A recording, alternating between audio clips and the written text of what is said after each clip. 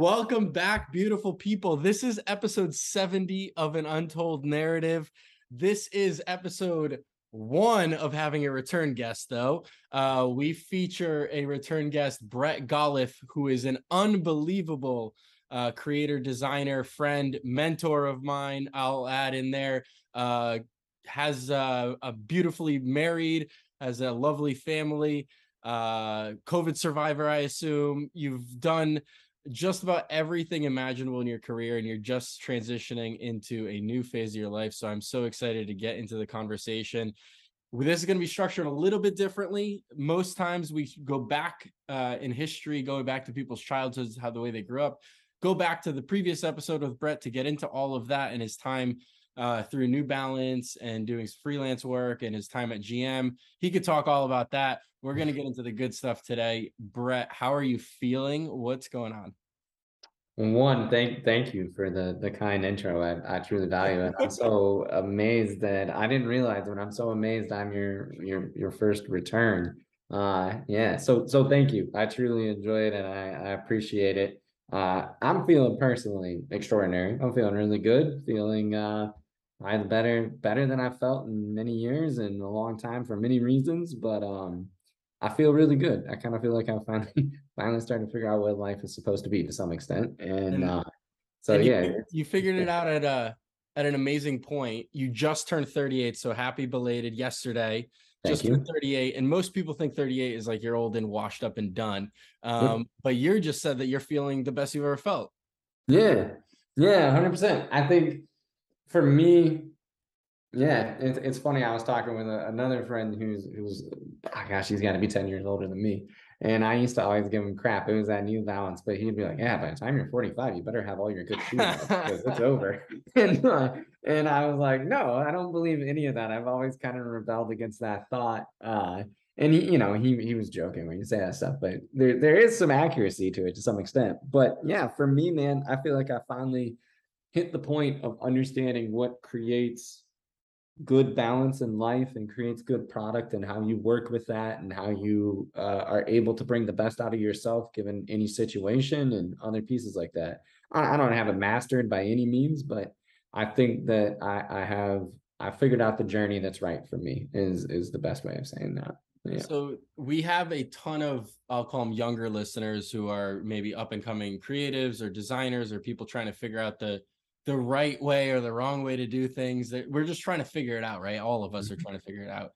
And you just made a decision, but to transition your career specifically in your family life. But before we get into that, like you did go through the corporate ladder structure, right? So your most recent job, we definitely should talk about it a little bit. Like you're design director at GM, managing a full team. I forget how many people you told me you managed, but it was a lot. It was a lot, yeah. So no, I didn't make it all the way to director. If we go off of footwear terms, then yes, I was equivalent to what a director was. The way they break it down, the GM structure is there's a layer in between that. So I was a design manager, a global design manager for Chevrolet, Corvette, and then at one point Hummer when it was first starting. Dude, you put the word global in your title. I'm pretty sure it's just the equivalent to director. Well, you got to put global because like we have studios in multiple places, or well, I shouldn't say we. They have studios in multiple places. Realistically, that meant Korea and Shanghai and Brazil. And yeah, I mean the Chevrolet brand is our biggest global brand, and I was, the one that helped mitigate the creative vision of what we were doing amongst with like my peers and people above. And I had calls, damn near 24/7, it felt like. And you worked your way through. And it was always interesting. I mean, in the sense of the dotted line global roles, in the sense of like, well, one, each of our organizations are different. Like design reports to design in America. But like in Korea, design reports to engineering, and then in China, design reported to marketing. And that's like just entirely different structures of thought process and what runs the business and who has the say of what you're doing. But Sure. nonetheless, yeah, I did that for a long time. My team, I honestly like as I look back in the transition and the shifting out of it, it's the greatest blessing I had was my team. I'm so thankful with like the way it played out and how, I mean, somebody that I considered to be like the best person as my backfill, we were able to navigate properly to take over my spot and had this beautiful transition and handoff, and it was awesome. So, yeah. That's really great to hear, right? And like that's amazing. You get to work global and around the clock. And for those listening, right? Like, what do you think is one thing that separated you from everybody else to be able to progress and have success, right? In the design field. You went from footwear, you go to automotive, you're able to manage people. So, myself included, like I had opportunities to manage upwards of 5 people, and like that's a big task, right? You have to put them first at all hours of the day, anytime they reach out, anytime they need support. Like you work for them, they don't work for you. Like, how did you balance all of that? Like, what separates you from other people? Like, is it just the work ethic and working around the clock, or is there another magic nugget in Brett's brain?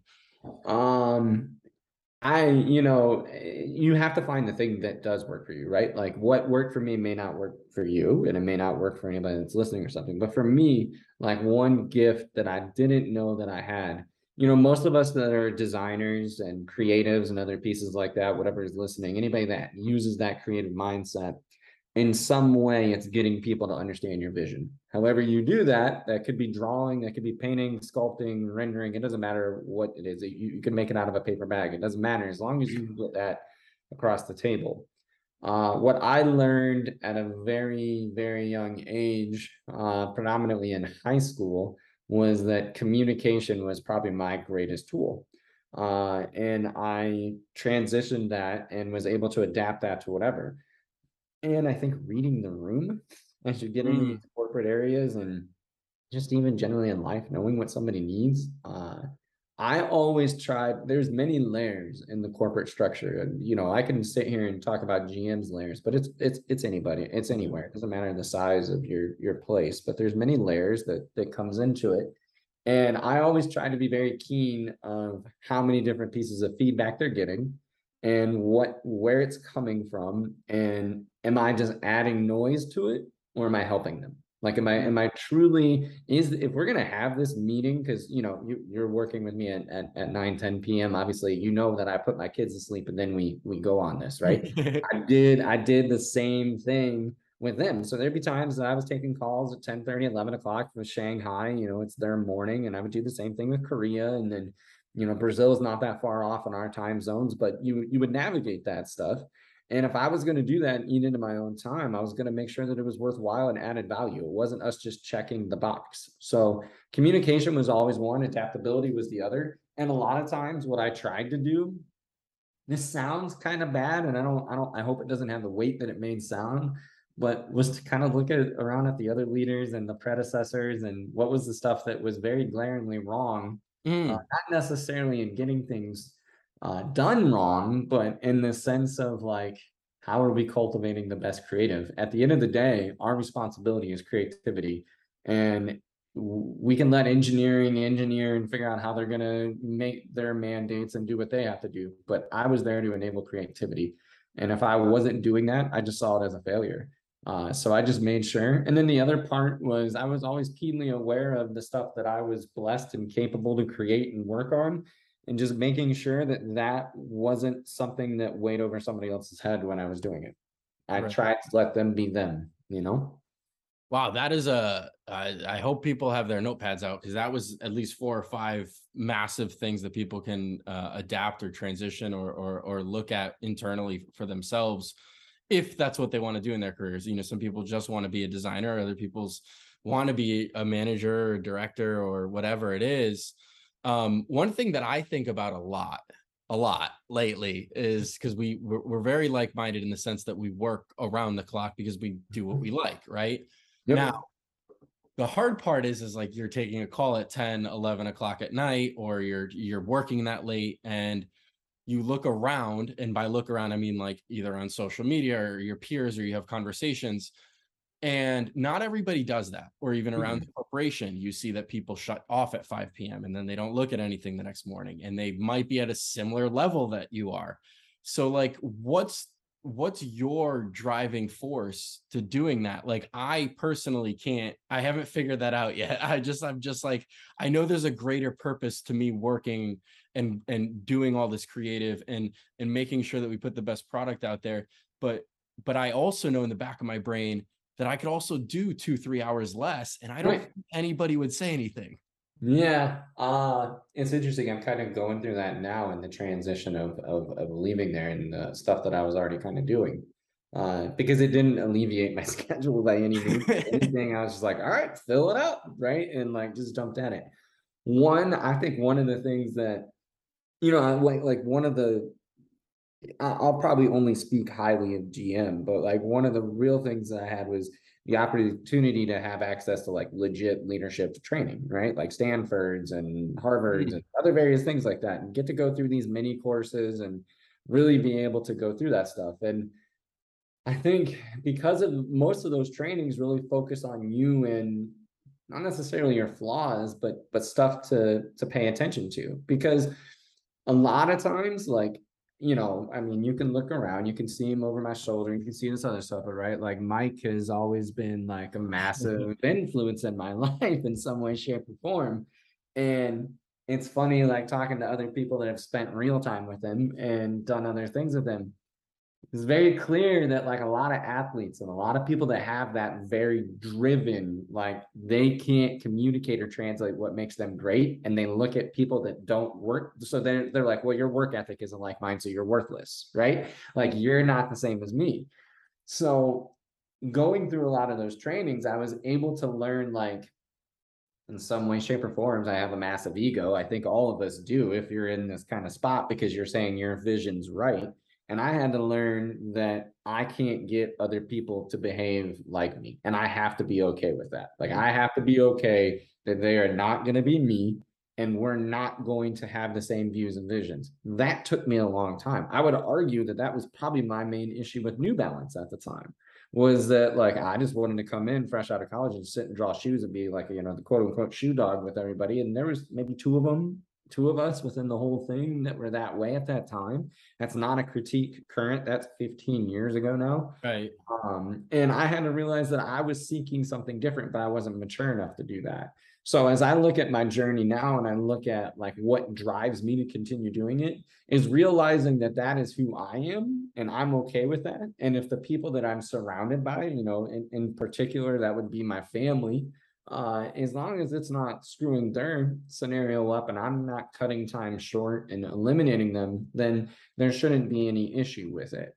And also knowing a balance, like I do have a tendency to have a burnout where like I'll hit things like really hard for like 3 weeks, and then for like 10 days I'm like, I don't want to touch a pencil or a pen or whatever you want to call it. And that has helped me in the past 3 years to have a better, and using, I mean, honestly, I'll be transparent. I have a therapist and stuff like that, and being able to communicate with them and him and see some of these little pieces, so have the warning signs of when it's coming, so therefore I know not to do it continuously. But the real challenge that you have of a lot of that stuff is understanding when it's probably understanding when you're doing it solely for yourself and it's not better for the team around you or the project around you. And if you're doing it in both ways of understanding that it is better for yourself because you get the best out of yourself, but then it's not reflecting into the team, cool, you've balanced it properly.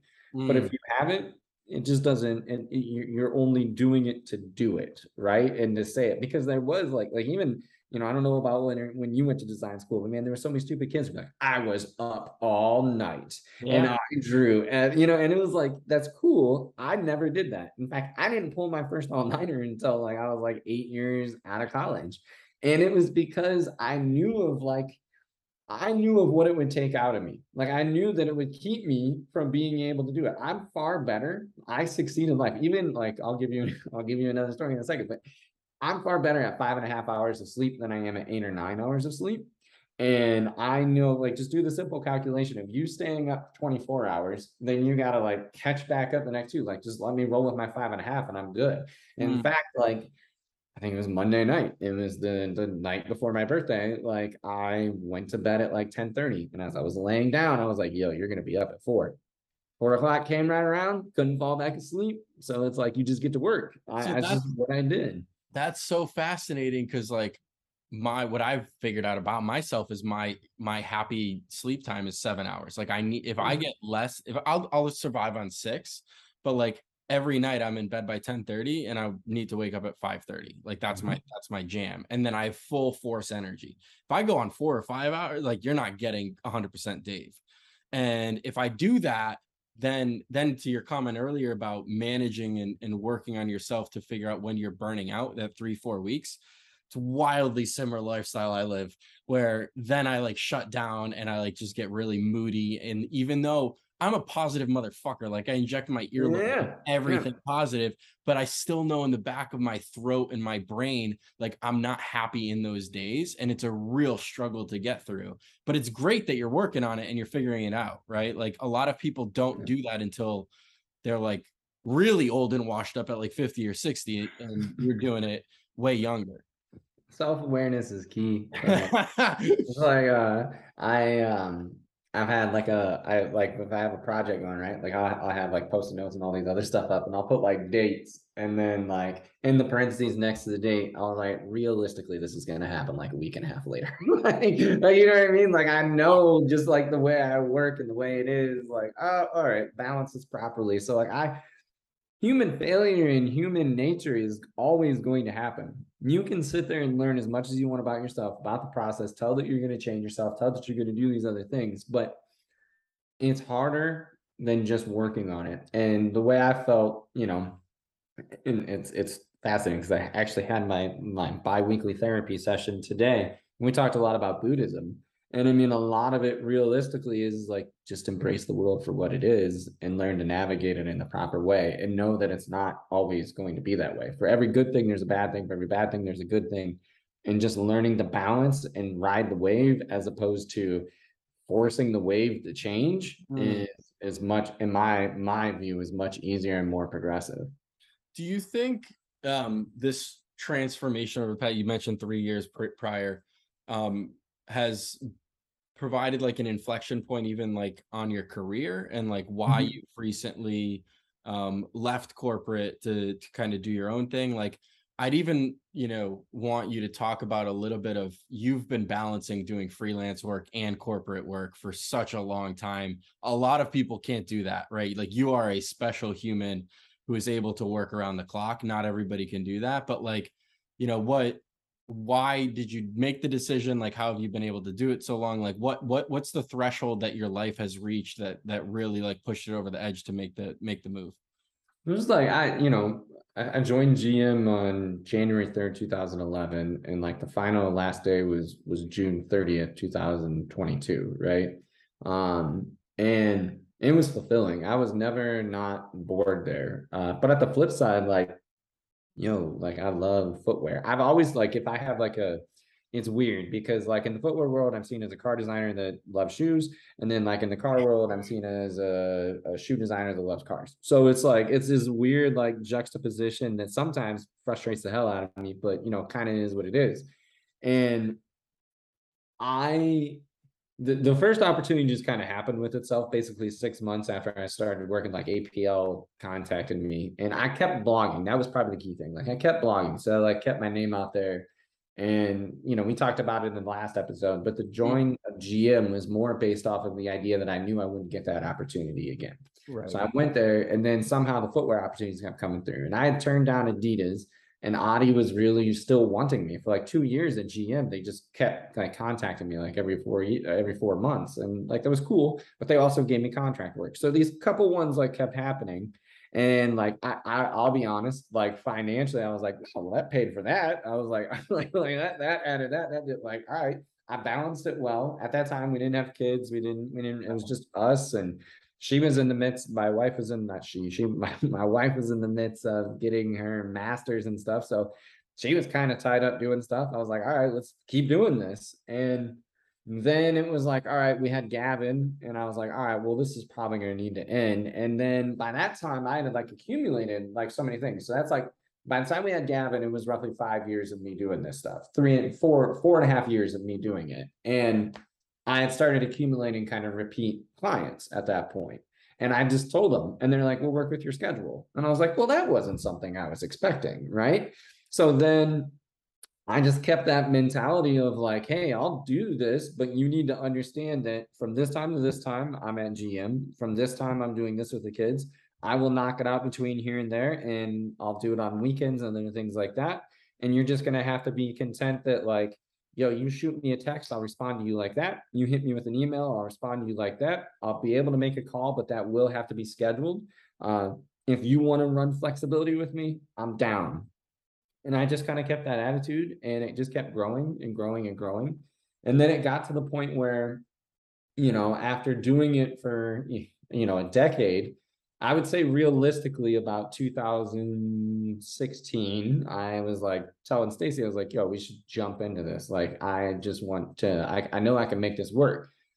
There was obviously, I still had so many opportunities, but it was always like, move out here, come do this, put this other stuff aside. And like, you and I had talked about it. I mean, I'm not trying to be arrogant. I'm not going to give like a number or anything like that, but I was making my salary at GM, and then I was making at least equal to that on the side. That is a large salary. We had come to live a lifestyle that pertained to that. I did earn it. I'm not being arrogant about it. So anybody that's thinking it, I'm grateful for it. I'm humble for it. But I would argue with these other shoe companies. I was like, no, you're buying out my consultancy because I'm not going to be able to do it again. 100%. And that would frustrate them and other pieces like that. And it was just like, all right. But what that actually taught me was that I'm just going into another, I'm going into another political system that I have to learn how to navigate. Right. And I kind of got to this point of where I was really working with clients that we all had the best interest of each other. Mm-hmm. And they grew to a point, like there's multiple of them that kind of grew to the point where it was like, no, it's not just this one project. Now we have shoes, right? And now we have collections. We have this other thing.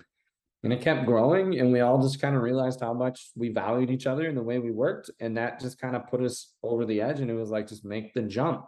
It was basically that 2016 area, like became enough where it started getting serious, the conversation of like, all right, if not now, then when?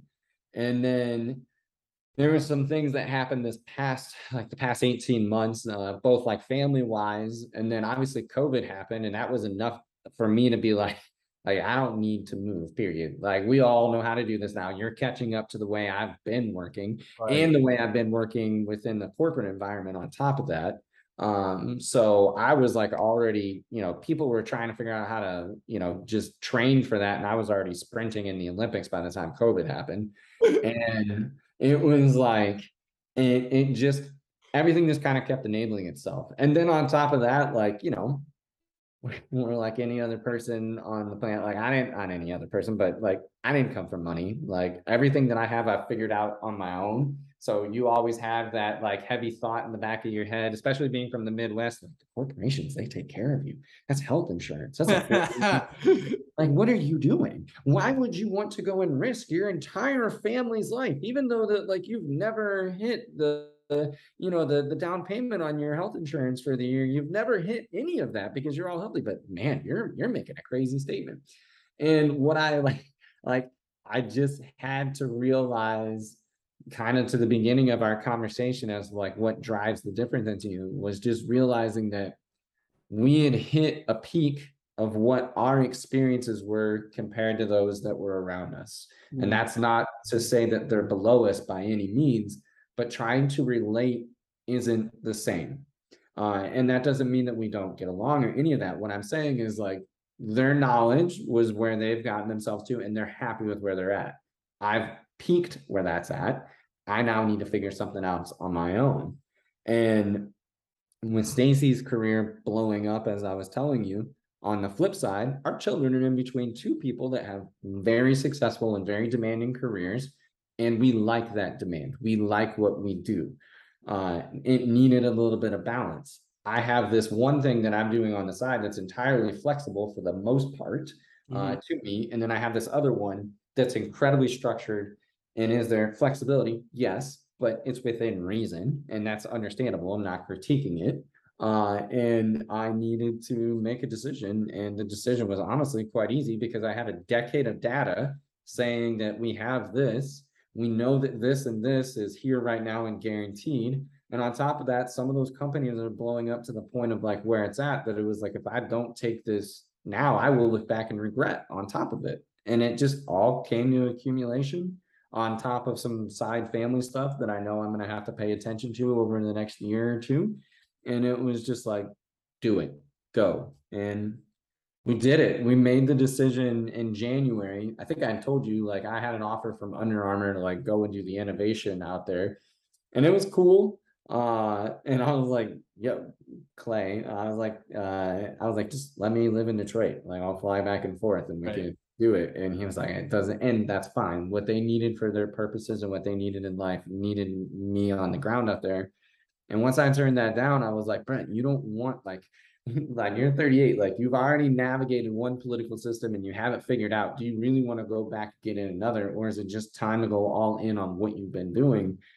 And we just did it. And you know, I'm going further off tangent, but all of those things that are 401ks, that are taxes, that are insurance plans, and all that stuff, yo, this is America. Like, you can figure out anything you want to do with it, but you have to put in the energy and effort and ask the questions and hustle your ass off to find the answer and to find the right thing. That's the only part that's frustrating, is that journey of finding it out, because we make it so hard. But you're the type of person, and everything you just said is based because you want to continuously learn. You're wildly curious, and you've peaked beyond that at your former job, and now you want to figure that out. And I'm in a similar boat, right? Like 5 months ago, I joined a startup, and they have, I'll call it below average health insurance. It's not great, and like, you know, like, you got to like figure these things out, and you got to like make these calls all over again, and like, there is no 401k. It's like, okay, well then I got to figure out a different way of like investing my money and like making sure that like I'm good long term while I'm gonna do this and bet on myself right now. But man, like, every day I wake up and I'm like so energized because I literally don't know what's gonna, like, there is no, I don't consider my job a safety blanket. Like the corporate structure, like a massive like infrastructure that's been around for 30 years, 50 years, 100 years, like, there is some sort of safety. Yes, you could get laid off, et cetera, but like, ultimately you're good. And like, now it's like, okay, I literally have to, you mentioned the analogy of like, I have to ride the wave and like just go with the way that things are going to come at me, and I can't fight it because that's not going to be positive for me one way or another. So what an interesting time. It's interesting because like, where I can tell you that I know that I did differ like directly from my peers that I can't relate to, and like, there's gonna be so many people who are like, yeah, but like GM is like so safe, like this is so what it is, and like look what it provides you. And I was grateful for what it provided, but at the same time, no matter what, I always looked at my career in 2 year spans, and it was like 6 months in front of what I can for surely do, 6 months after that of what I can plan for, 6 months after that of what I can hope for, and then 6 months after that of what I know nothing of and I have to be able to adapt to. I always looked at it like that every time. So even if we looked at, yes, it has I think GM is like 115 years of existence or whatever it is. It doesn't mean that Brett has 100 years of existence of what that is, nor does that mean any of those other people do. It's going to move on without me no matter what.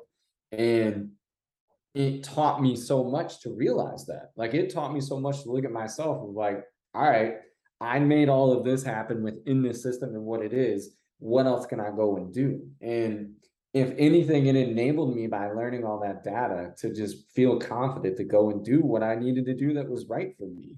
I know that not everybody's built like that. And I know that that scares people probably more than it does. But I also think, not to get like too crazy on it or anything like that, I also do think like our system is set up to keep people in the system. And like, I never fucking wanted that, man. I never wanted that at all. Like, and this is like what I said I was gonna do when I was in middle school. Like, fuck the system. Like, I'm not staying in that shit. It's not for me. And ultimately, that also means that doesn't work for them either, right? So it was like, yo, go do your thing and prove to yourself that you can fucking do it. Like that's really what it came down to.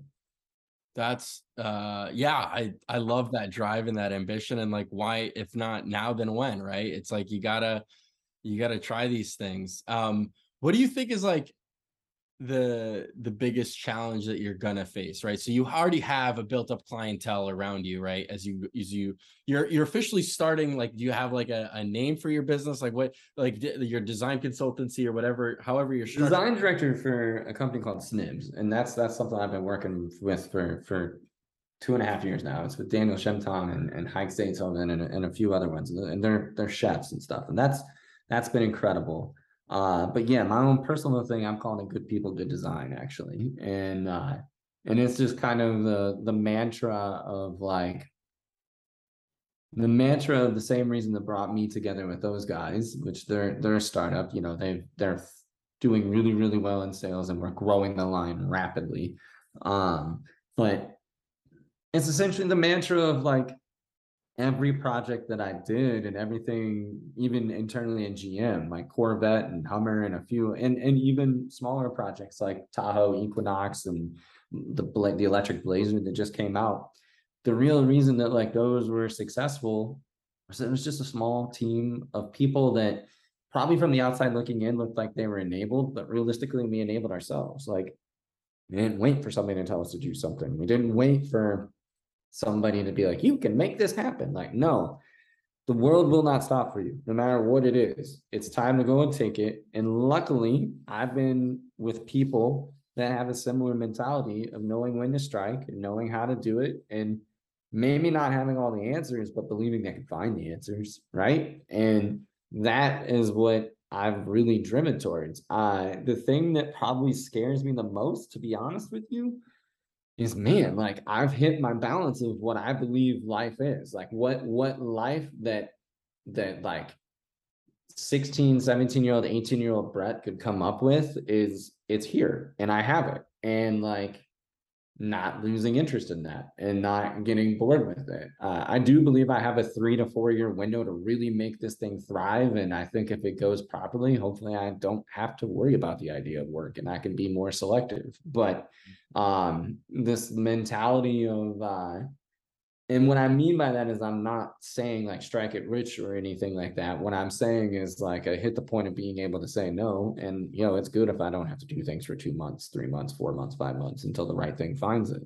But the other part is just this, as you mentioned, it's just this undying quest of needing more and growing more and learning more. But like if you were to tell me like, yeah, I want an experience of Ferrari, but I don't care. Like, if I don't, you know what I mean? But like, realistically, like, I have the house I want. I have the wife that like I wanted since like 7th grade, like since we knew each other. I have the 2 kids. Like, I have balance of where I can draw, but I can also get in the business side of things. I develop and help create the products. I So have the Brett, all in that, you know. what's missing, or are you have you found equilibrium in life right now? Like, are you what is it? Just like the constant pursuit of learning more things, or is there something missing that you're trying to achieve and accomplish? I think there may be there's something missing that I'm trying to achieve and accomplish.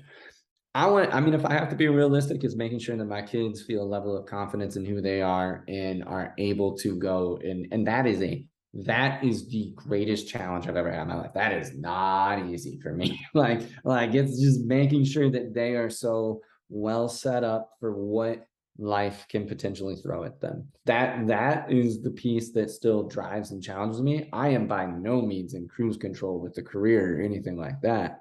I'm in the midst of, you know, learning sub-D modeling and other things like that to kind of take it a little bit further.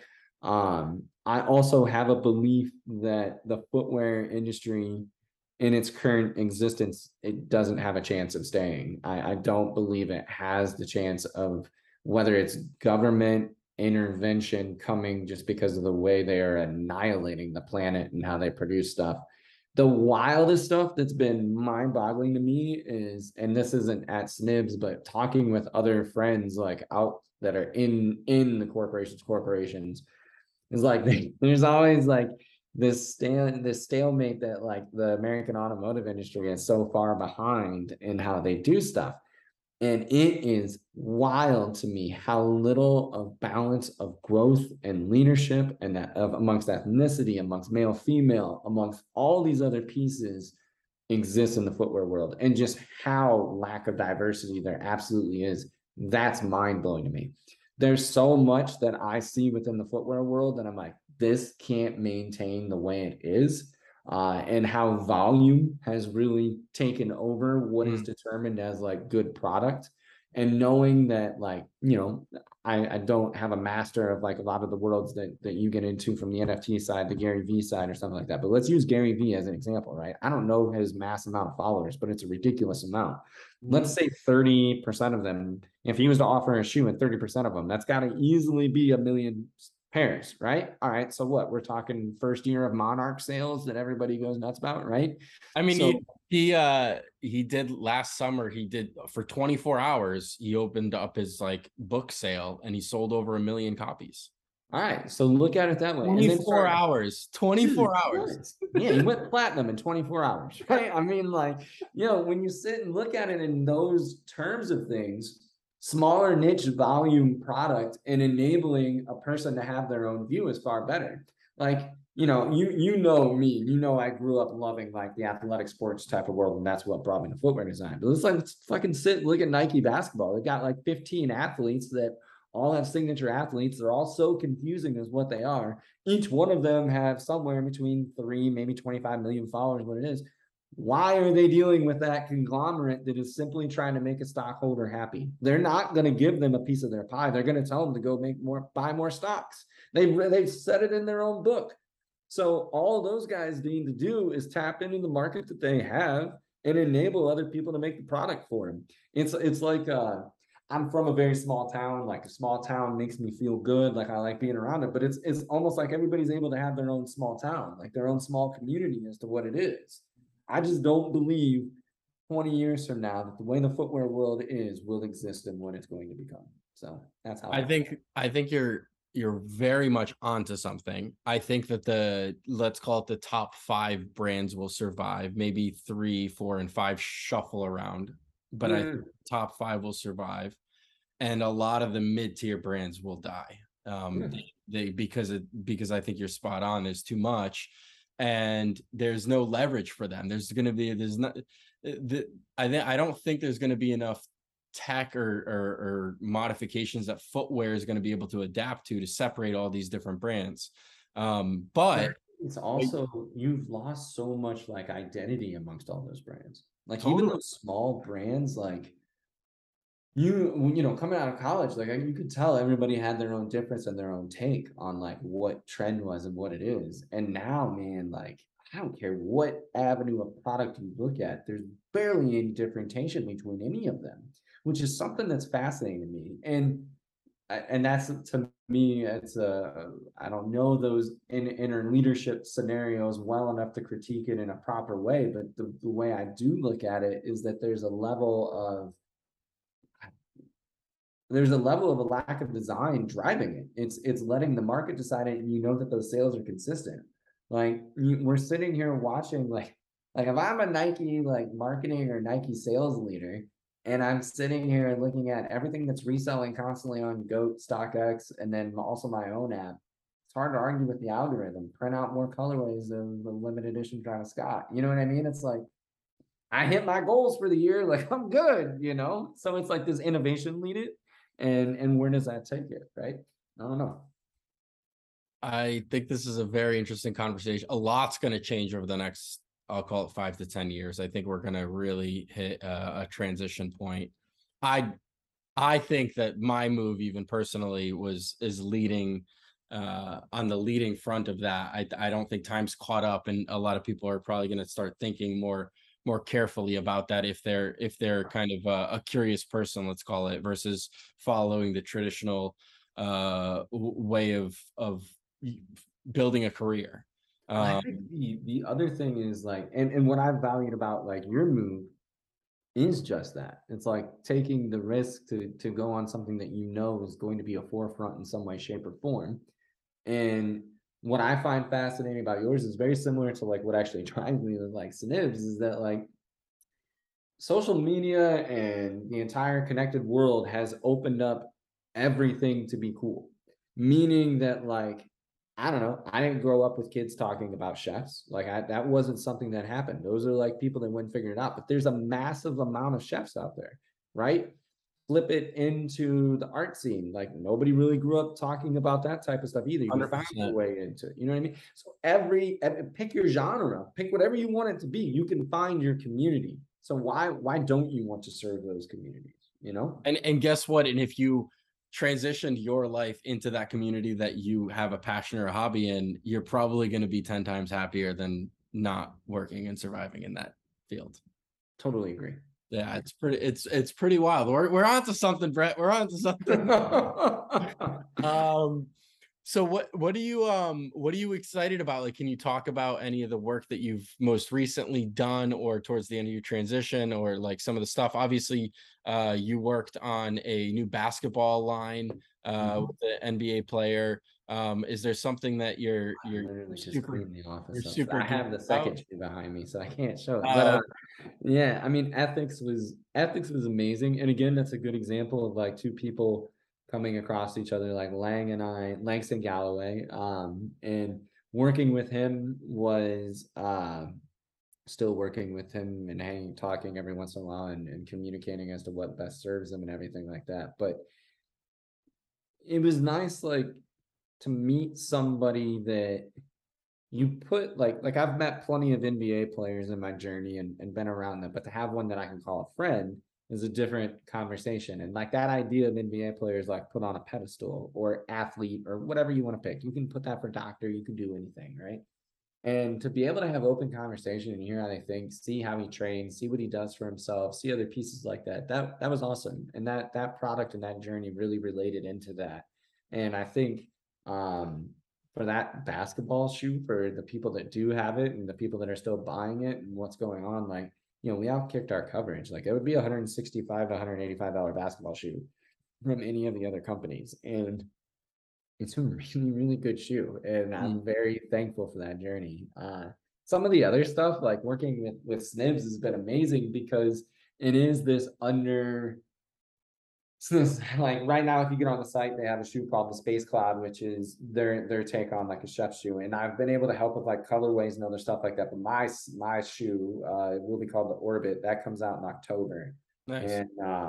And then like shoe 3, 4, 5, 6, 7, like I'm getting samples in every day. Those are all coming in a way. And what's been fun is like that's an area that like I'm really passionate about, and like we talk about like food, we talk about these other things, and like, and they're like, yo, we eat like real food. Like it's like you get to go see like these real chefs and like their state. And what's beautiful about that is like those, like the way I described it to Daniel and Hike is like what you're focusing on is making sure that that person that creates this extraordinary food, this art and these other pieces is making sure that nothing is in their way to lose their focus of their attention at that moment, right? And like that opens up so many different problem solving scenarios and what to create around. And that's, we've been working on like, I've worked with knit before, but like really working with knit in this way and water resistant, spill resistant, and all these other pieces has like brought a new creative vision out of it. But then also making sure that these shoes don't look like, for lack of a better term, a tool, right? Like there is that element to them. They will always be function first, but on the other part is bringing that emotional value into it. We're in the midst of doing a lot of amazing stuff that I'm so hyped about, and that's been great working with that factory and those group of people. In the past, like Robbie Fuller has always been something that's extraordinarily important to me, and always been a major fan of me and helping me. And like we worked together on Anta for a long time with a few other people. Like I I can't say that there's shoes that I have like 80% influence on, but it always went over to another team and they would finish it. But working on a lot of the Klay Thompson product in that sense, working on why am I stumbling on his name? Gordon. Anyway, yeah, plays with the Celtics. Working on Gordon Hayward, working on his product and like doing that type of stuff and helping with it. But then also just kind of learning how to be the blue sky for the footwear side of those things.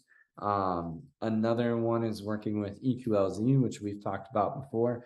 And they're interesting because they are the new generation of like footwear pioneers in the sense of like so many rules that have been put on shoes in the sense of like, the companies that are 40, 50, 60, 70 years old, and they're like, let's just rewrite all of that and do what we think is right for our consumer. They've accepted that, like, yeah, they love basketball and they do a lot with basketball product, but as we all know, most of that basketball product doesn't make it to the court. So why do we have to follow the same rules as everybody else, And that journey's been extraordinary as well. So I mean, those are some of the things that I've been grateful to work on and be a part of and do, and then just the other part that I'm really excited to get back into is like, I don't know, man. I just bought like a beautiful setup. I think it gets here tomorrow, but like I want to do this series on like my whole IG of like, why did I buy this? And like I have and real nerdily, like I'm huge into streetwear and like other pieces like that. And like there's a group of us that has a texting called Fits of Fury, and I'm the only one that's not in LA. But like I got tired of typing like everything that I was wearing and like why I had it. We put up an image every day, like this is what the fit is, here's what it is, blah blah blah.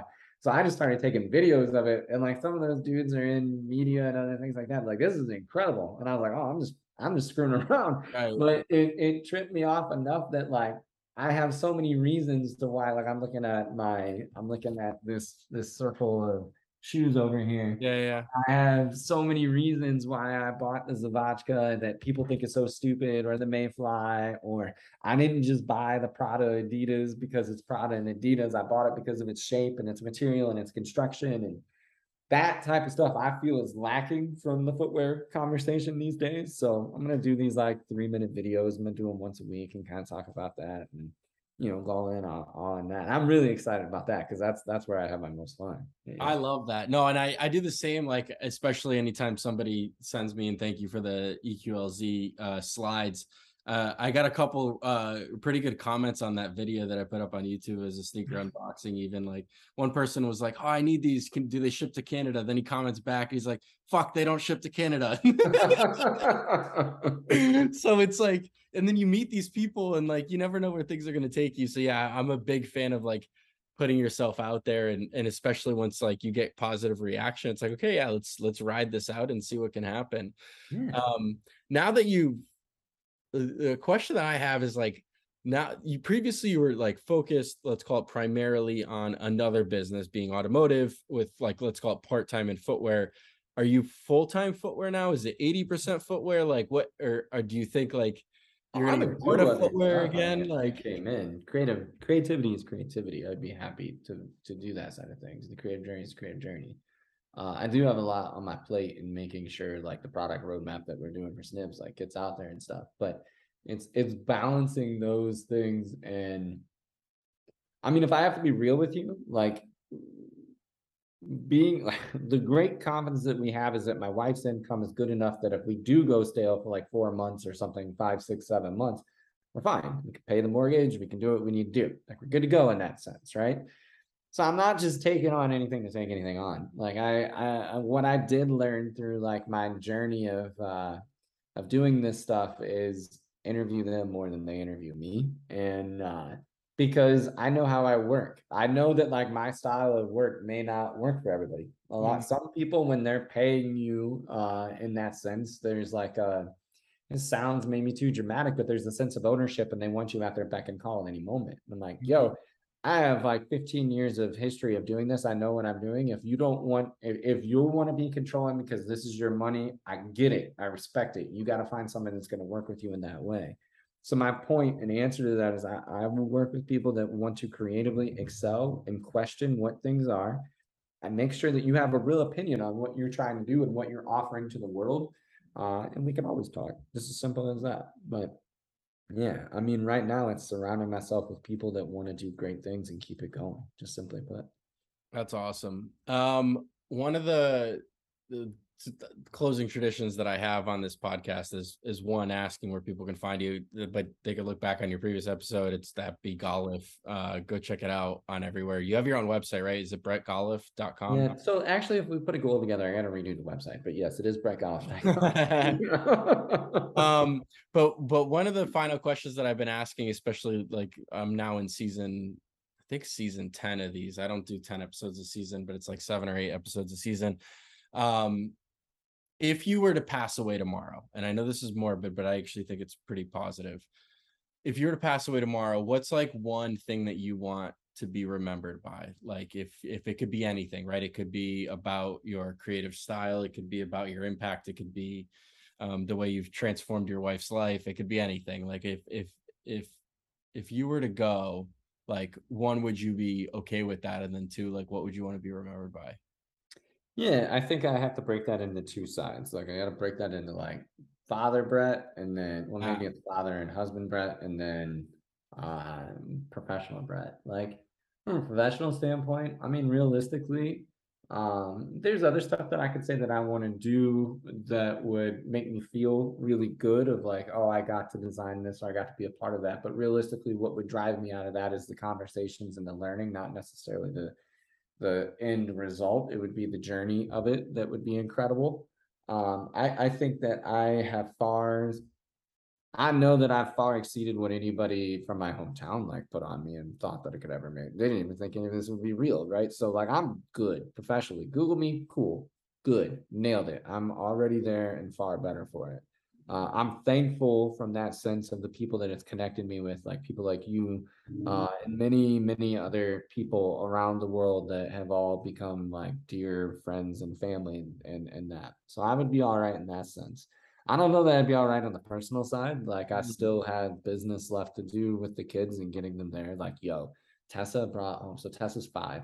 She brought home just like she's fucking good at drawing, like really, really good. And like she brought home just 2 awesome paintings. And like what's fun about her is like if it was a year ago, we're drawing in the lines and like coloring and learning to color in the lines and stuff like that. Now she has completely shifted to like, no, I'm drawing my own thing. And like, as opposed to like taking a coloring book page, she's like, I will draw my own leaves. I will draw my own flowers. I will do this and that. Oh my God. That's so much fun to me. Watching my son when he decides to let him creatively go, like is awesome. Jason Maiden at all? Like, so I don't know him personally, no, but I know who he is. Jay's a good friend of mine and like mentor, and like he recently wrote a kids design book and I got it. Yeah. So I got it for Gav, and Gav took it into like his book class last year, and like he did it without me knowing it. Like a lot of times I don't like to like where I fail that I'm trying to work on, like where I fail as like a father is like I don't blend my two worlds that much.